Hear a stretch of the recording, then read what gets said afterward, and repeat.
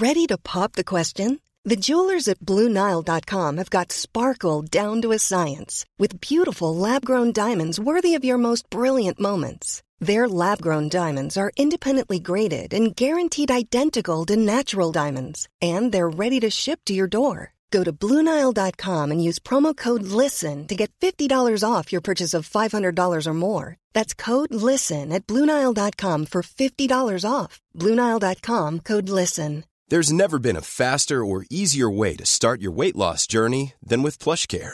PlushCare accepts most insurance plans and gives you online access to board-certified physicians who can prescribe FDA-approved weight loss medications like Wegovy and Zepbound for those who qualify.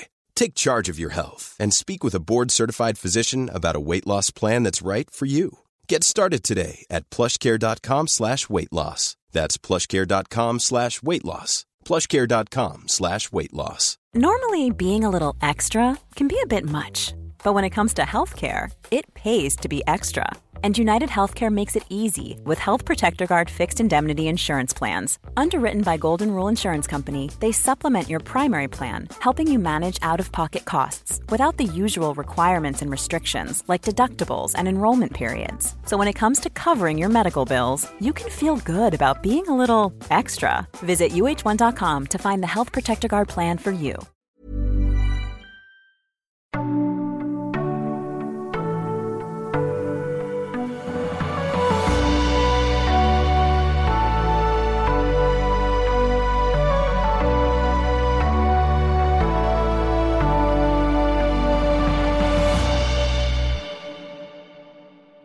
Godnatt och välkomna till Sova med Dan.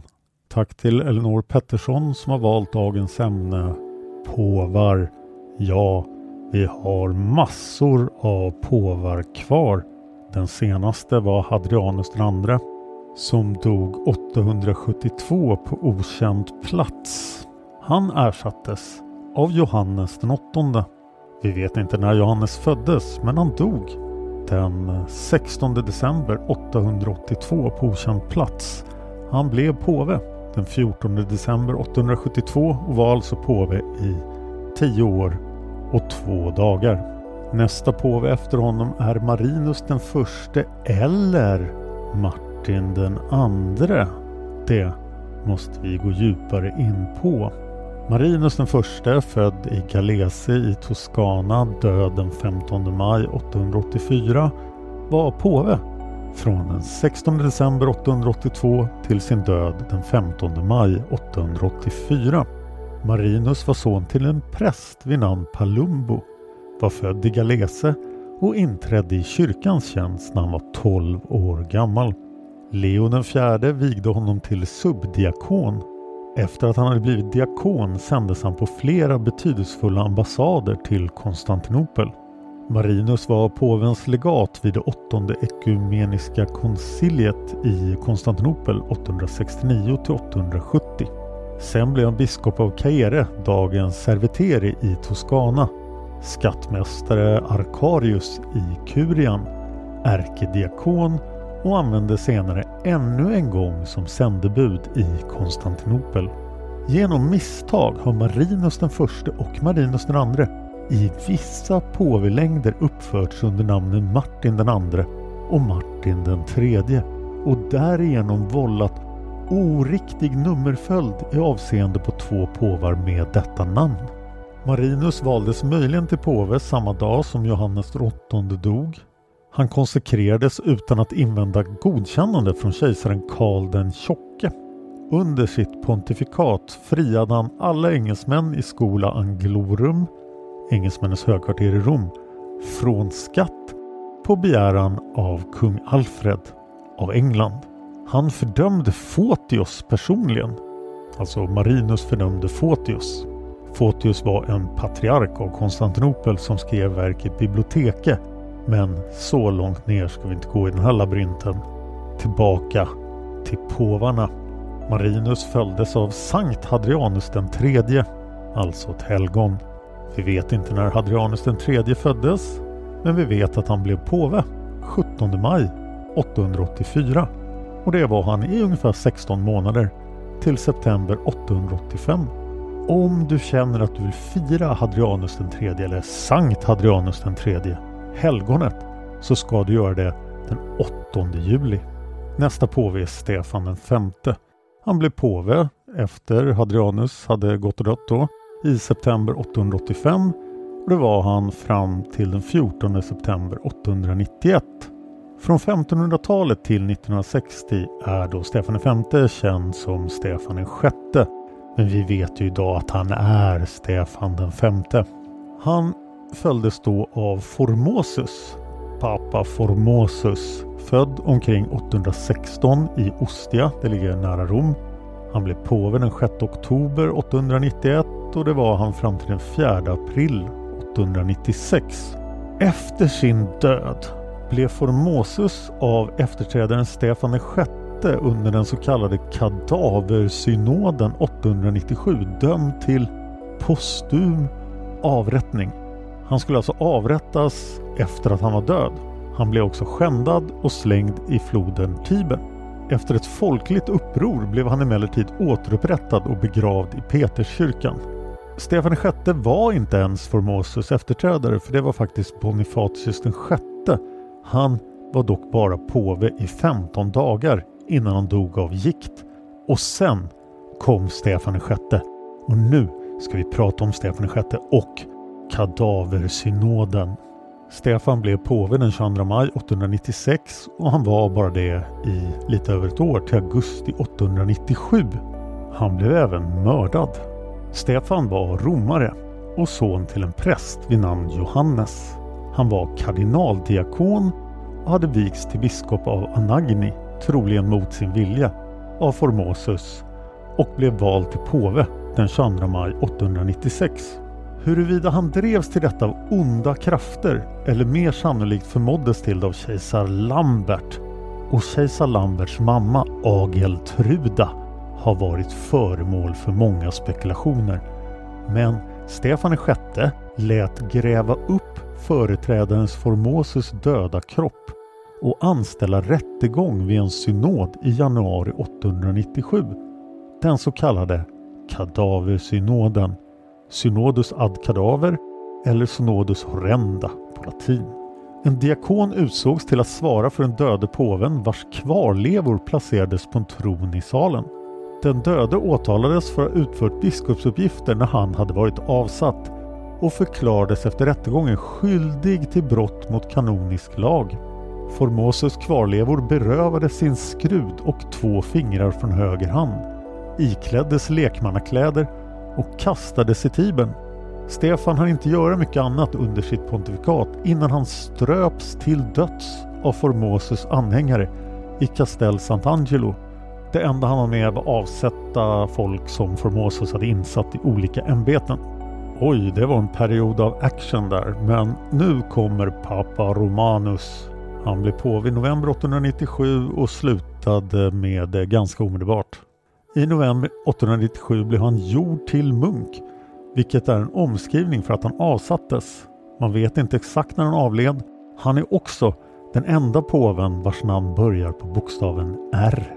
Dags för en ny påve, det blir Theodor den andre. Han blev påve i december 897 och slutade vara påve samma månad. Han var född 840 i Rom och var alltså 57 år gammal. Han var bara påve i 20 dagar. Men vad hände egentligen med Theodor den andre? Theodor var son till en man vid namn Photinus. Varken hans exakta födsdatum eller datumet då han blev påve är bevarat till eftervärlden. Troligen kan hans pontifikat dateras till december 897 och det varade i ungefär 20 dagar. Theodor återinsatte de präster som hade avsatts av påven Stefan den sjätte.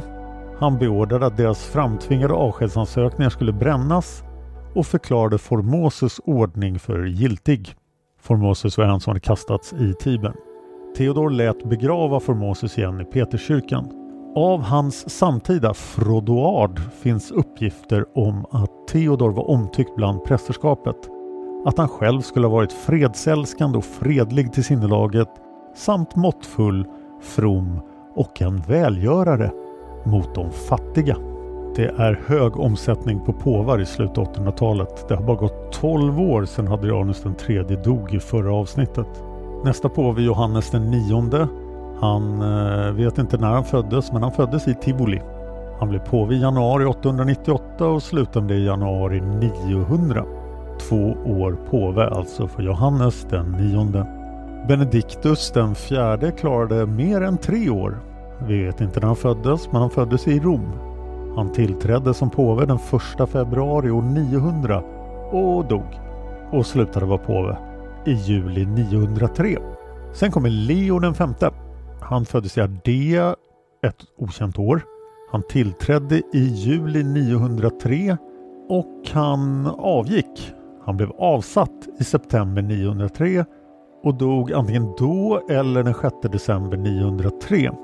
Ytterst lite känt om Leo den 5. Han var född i den lilla staden Priapi i Ardea. När han valdes till påve tillhörde han inte kardinalkollegiet utan var präst i någon församling som låg utanför staden Rom. Av den anledningen kallas han i samtida källor presbyter forensis. Auxilius, en författare som levde när Leo den 5 gjorde det, skrev att Leo styrde den heliga romerska kyrkans roder i 30 dagar och att han, citat, var en gudsman och med ett vördnadsvärt liv och helighet, slutcitat. Bortsett från att Leo utfärdade en bulla som fritog Bologna från skatteplikt till heliga stolen finns inget bevarat om vad denne påve utförde. Omständigheterna kring hans död är lika fördolda som de om hans tid som påve. Efter omkring 30 dagar på tronen störtades han av Christoforus, kardinalpräst av San Lorenzo in Damaso, och kastades i fängelse. Inkräktaren steg själv upp på tronen, men Sergius den tredje satte snart stopp för hans anspråk. Enligt en trovärdig källa tog sig Sergius an de båda fängslade påvarna och lät avrätta dem. Å andra sidan finns mycket som talar för att Leo avled antingen i fängelset eller i ett kloster. Sergius den tredje är också nästa påve. Han blev påve den 29 januari 904 och här bryts trenden med korta påveskap, för han lyckas vara påve ända fram till den 14 april 911. Alltså mer än 7 år. Han är möjligen den som lät avrätta föregångaren Leo den 5. Och under Sergius tid inleddes Saeculum obscorum, det mörka århundradet, under vilket påvedömet kännetecknades av religiöst och sedligt förfall samt pornokratin. If you thought the only way to get a more defined jawline with natural-looking results was through surgery, think again. Juvederm Volux XC is a non-surgical injectable gel filler that improves moderate to severe loss of jawline definition and can help you achieve natural-looking results with little downtime. Even better, this improved definition lasts up to 1 year with optimal treatment. No maintenance required. Improve jawline definition for a smooth, sculpted look with Juvederm Volux XC. For important safety information and to find a licensed specialist, visit Juvederm.com. That's JUVEDERM.com. Not for people with severe allergic reactions, allergies to lidocaine, or the proteins used in Juvederm. Common side effects include injection site redness, swelling, pain, tenderness, firmness, lumps, bumps, bruising, discoloration, or itching. There's a risk of unintentional injection into a blood vessel, which can cause vision abnormalities, blindness, stroke, temporary scabs, or scarring. Talk to a licensed specialist to find out if it's right for you. Hey, Dave. Yeah, Randy. Since we founded Bombas, we've always said our socks, underwear, and T-shirts are super soft. Any new ideas? Maybe sublimely soft. Or disgustingly cozy. Wait, what? I got it. Bombas. Absurdly comfortable essentials for yourself and for those facing homelessness. Because one purchased equals one donated. Wow, did we just write an ad? Yes. Bombas. Big comfort for everyone. Go to bombas.com/ACAST and use code ACAST for 20% off your first purchase. Quality sleep is essential. That's why the Sleep Number Smart Bed is designed for your ever-evolving sleep needs. Need a bed that's firmer or softer on either side? Helps you sleep at a comfortable temperature? Sleep Number Smart Beds let you individualize your comfort, so you sleep better together. JD Power ranks Sleep Number number 1 in customer satisfaction with mattresses purchased in-store. And now save 40% on the Sleep Number limited edition smart bed for a limited time. For JD Power 2023 award information, visit jdpower.com/awards. Only at Sleep Number stores or sleepnumber.com. Pornokratin betyder alltså när skökorna härskar, skökoregemente. Det är en term som beskriver påverkan av mätresser på maktutövning av de härskande. I synnerhet används termen för påvedömet under första delen av 900-talet och det allmänna förfallet under Saeculum Obscorum, det mörka århundradet. En annan påve under det mörka århundradet var nästa påve, Anastasius den tredje. Han var påve från april 911 till juni 913. Han följdes av Lando, inte Calrissian. Papa Lando, påve från juli eller augusti 913 till februari eller mars 914. Han är den sista påven med ett namn som ingen tidigare påve hade haft före Johannes Paulus den förstes tillträde 1978. Alltså mer än 1000 år senare. Sen var det dags för Papa Johannes Decimus, Johannes den 10:e, påve från mars 914 till maj 928. Följd av Leo den sjätte som höll igång under andra halvan av 928. Han tillträdde i maj eller juni det året och han slutade på vid december 928. Efter det kommer Stefan den sjunde, påve från december 928 till den 15 mars 931. Följd av Johannes den 11 som kan vara född år 910 i Rom. I så fall är han en väldigt, väldigt ung påve, för han blev påve i mars 931 och var det till december 935 i Rom. Om det stämmer skulle han alltså bara varit 25 år gammal när han dog. Vi måste gå djupare på Johannes den 11. Johannes var son till Marussia. Men vem fadern var råder det ingen enhet om.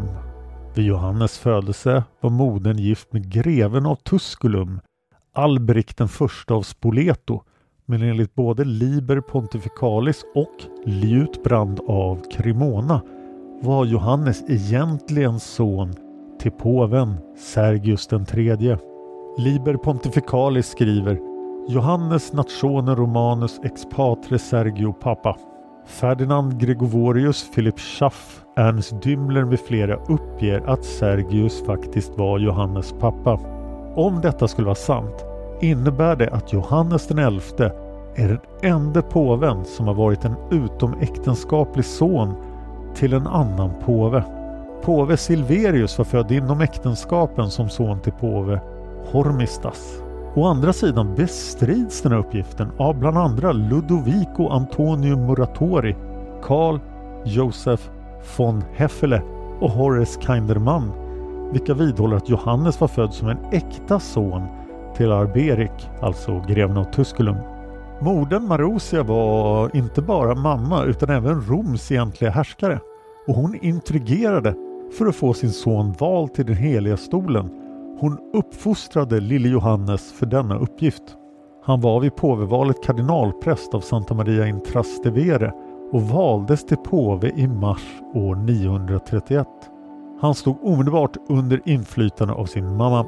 För att skaffa sig ännu mera makt gifte sig mamma med sin svåger Hugo av Provence, vilket visade sig vara ett misstag. Hennes nya make var så tyrannisk att romarna vände sig emot paret och ställde sig bakom påven Johannes yngre bror, Alberic den andra av Spoleto. Alberic den andra störtade sin mamma och blev själv härskare över Rom. Johannes fick dela sin mammas skuld inför sin bror och han förlorade all jurisdiktion utom den rent andliga, såväl inom politiken som inom kyrkan. Brodern Alberic blev därmed den som sände palliet till patriarken av Konstantinopel och ärkebiskopen av Reims. Johannes pontifikat var en förutmjukelse utan gräns, men han gav också privilegier till kongregationen i Cluny, en gren av benediktinorden, vilket på stumt gav honom upprättelse eftersom den hade varit avgörande i senare reformeringar av kyrkan. Efter Johannes den 11 har vi en till Leo. Det är Leo nummer 7. Han blir påve den 3 januari 936 och är påve fram till den 13 juli 939. Han följs av Stefan den 8, påve från den 14 juli 939 till slutet av oktober 942. Alltså jag skulle vid det här laget ha blivit rädd om jag blev påve. Det är inte många som lever längre än 3 år efter att de har tillträtt. Här kommer Marinus den andre, även känd som Martin den tredje. Av samma anledning som Marinus den förste var känd som Martin den andre. Han blev påve den 30 oktober 942 och var det fram till maj 946. Han följdes av Agapetus den andre, påve från den 10 maj 946 till den 8 november 955. Sen var det dags för en till Johannes den 12, påve från den 16 december 955 till den 14 maj 964. Han blev olagligen avsatt av tysk-romerske kejsaren Otto den store 963. Och under Johannes den 12:s tid tog Saeculum obscurum, det mörka århundradet, och pornokratin slut. Sen kom Benedictus den 5. Han var påve från den 22 maj 964 till den 23 juni samma år, alltså bara en månad. Han blev vald av Roms invånare efter Johannes den 12:s död i opposition mot motpåven Leo den 8, som hade utsetts av Otto den store, alltså kejsaren. Kejsaren lät berätta att han tyckte inte att det här var ett bra påveval. Det var inte ett lagligt påveval och han avsatte därefter Benedictus den 5. Benedictus ska ha funnit sig i detta och gått med på att abdikera. Vid avsättningen ska Leo den 8 ha brutit av Benedictus påvespira över hans huvud, vilket är första gången en sådan spira omnämns. Kejsar Otto den store hade alltså nu fått som han ville och Leo den 8 blev nu påve. Leo var påve från juli 964 till den 1 mars 965. Han följdes av pappa Johannes Tertius Decimus, alltså Johannes den 13. Han var påve från den 1 oktober 965 till den 6 september 972, det vill säga nästan 7 år. Sen kom Benedictus den 6. Han blev påve den 19 januari 973 och slutade påve i juni 974 under dramatiska omständigheter som vi nu ska gå närmare in på. Benedictus den 6 var född i Rom som son till en man som hette Hildebrand. Innan han blev påve var han kardinaldiakon. Påven Johannes den 13 avled den 6 september 972 och Benedictus valdes tämligen snart till hans efterträdare. Den nödvändiga bekräftelsen från kejsaren Otto fördröjde emellertid konsekreringen, vilken ägde rum först den 19 januari 973. Om Benedictus gärningar som påve är ingenting känt, annat än att han gav privilegier till en del kloster och kyrkor. Hans pontifikat är framförallt förknippat med hans avsättning.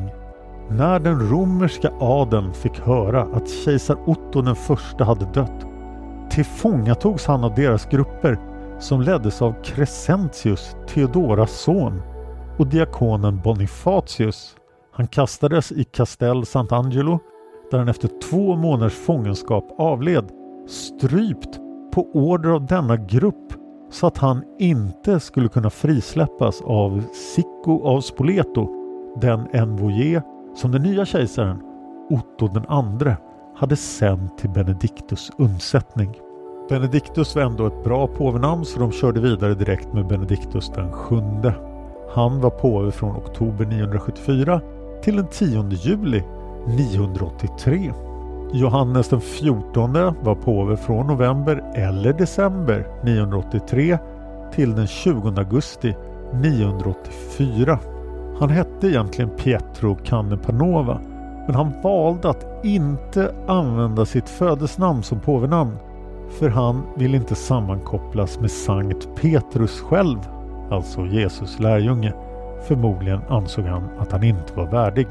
Johannes den 14 blev avsatt och mördad av motpåven Bonifatius den 7. Bonifatius blev själv mördad efter 11 månaders pontifikat och sen verkar han ha blivit struken ur rullorna eftersom nästa officiella påve är Johannes den 15 som blev påve då efter Bonifatius hade mördats i augusti eller september 985 och var det fram till den 1 april 996, alltså över 10 år. Nästa påve hette Bruno av Canten, men så kan man inte heta som påve, så han blev istället pappa Gregorius Quintus, alltså Gregorius den 5. Han är den första påven som var född i Tyskland. Han föddes 972 i Sachsen och han blev påve den 3 maj 996. Han var påve fram till den 18 februari 999. Han var alltså bara 24 år när han tillträdde och 27 år vid sin död. Trots detta tros hans död ha haft naturliga orsaker. Det här är ju lite märkligt då eftersom de som faktiskt tillträder som påvar väldigt unga också dör väldigt unga. Vi skulle ju lätt kunnat haft en påve som satt i 60 år när de tar in folk som är strax över 20. Vi har nått det andra årtusendet och den första påven på 1000-talet är Silvester den andra. Han blev påve den 2 april 999 och var det fram till den 12 maj år 1003. Han var en fransman med ett helt annat namn och han var den första franske påven. Han följdes snabbt av Johannes den 17 och Johannes den 18.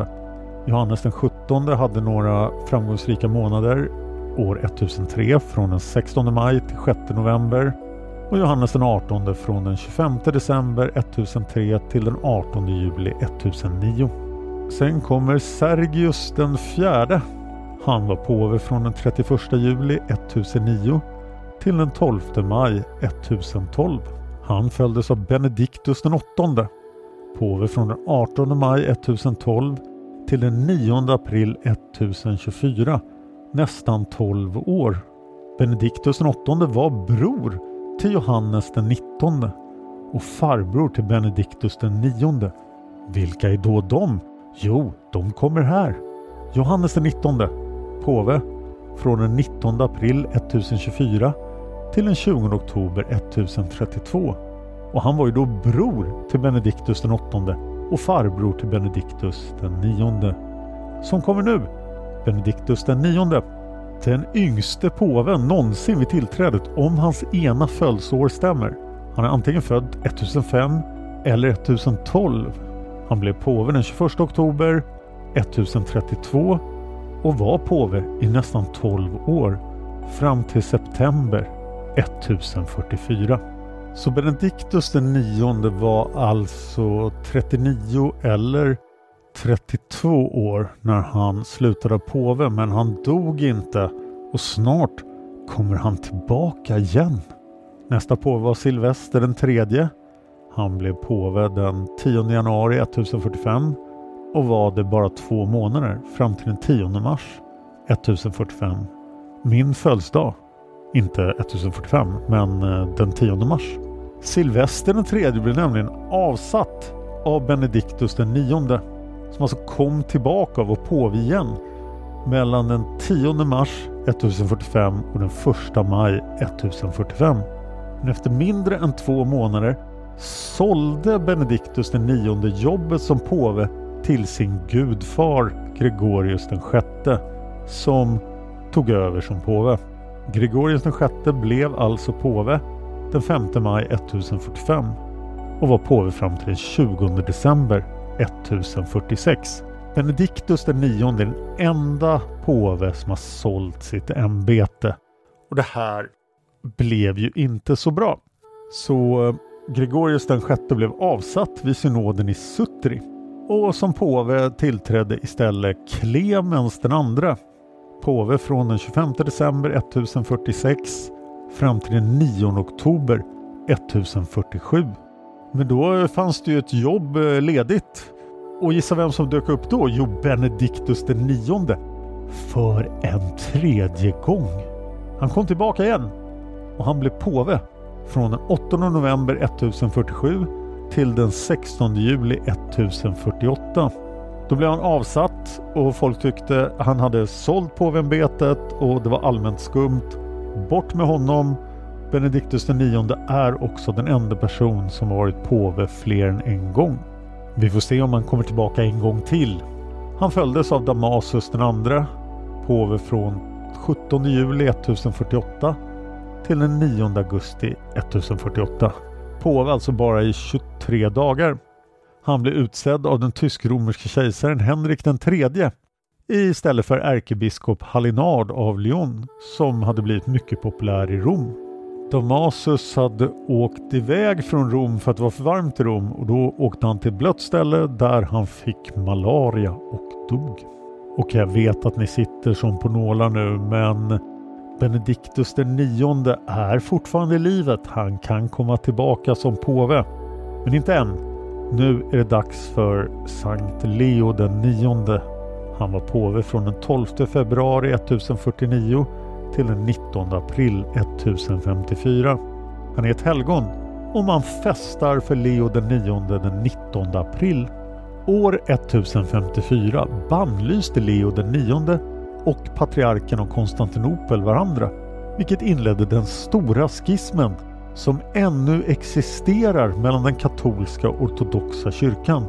Påvens och patriarkens ömsesidiga bannlysning av varandras ämbeten upphävdes först 1964, det vill säga 910 år senare. Benedictus IX är fortfarande vid liv och ingen vet riktigt vad som hände med honom. Man vet inte när han dog. En del källor gör gällande att Benedictus IX, som alltså hade varit påve 3 gånger, levde ända fram till Leo IX:s dagar och aldrig släppte sina anspråk på påvestolen. Ett rykte säger att han slog sig ner i ett kloster i Grotta Ferrata, ångrade sina synder och upptogs i klostret som munk, där han sedan avled av hög ålder. Så Benedictus IX kom inte tillbaka, men det måste ha varit rörigt, för i nästan ett år fanns det ingen påve. Viktor II blev påve den 13 april 1055 och var det fram till den 28 juli 1057. Sen har vi Stefan IX från den 3 augusti 1057 till den 29 mars 1058. Han var den sista tyske påven före Benedictus den 16:s tillträde år 2005. Nästa påve är Nikolaus II från den 6 december 1058 till den 27 juli 1061. Han följdes av Alexander II från den 30 september 1061 fram till den 21 april 1073. Det är Alexander II som är vår sista påve idag. Sovedan finns på Facebook. Där kan ni ge mig tips om ämnen. Vi kommer ta ett tag innan vi är klara med påvarna. Sovedan finns på Facebook. Där finns en klistrad tråd där ni kan tipsa om ämnen. Kolla gärna att det finns en Wikipedia-sida som har minst 2600 ord i ämnet. Annars blir avsnittet för kort. Det får givetvis gärna vara längre. Men om ni föreslår ett så här långt ämne som påvar, då blir det flera avsnitt. Tack till Trippnaha för musiken till det här avsnittet. Tack till Eva Martinsson som har klippt det här avsnittet. Tack till er som har skänkt pengar via Swish till Sovedan. Det gör mig jätteglad. Swish-numret står i avsnittstexten om ni vill donera pengar. Får jag in 1000 kronor i donationer så kommer jag göra ett extra avsnitt mellan 2 avsnitt, så då blir det avsnitt varannan vecka. Till sist, tack till dig för att du lyssnar på Sovedan. Sov gott.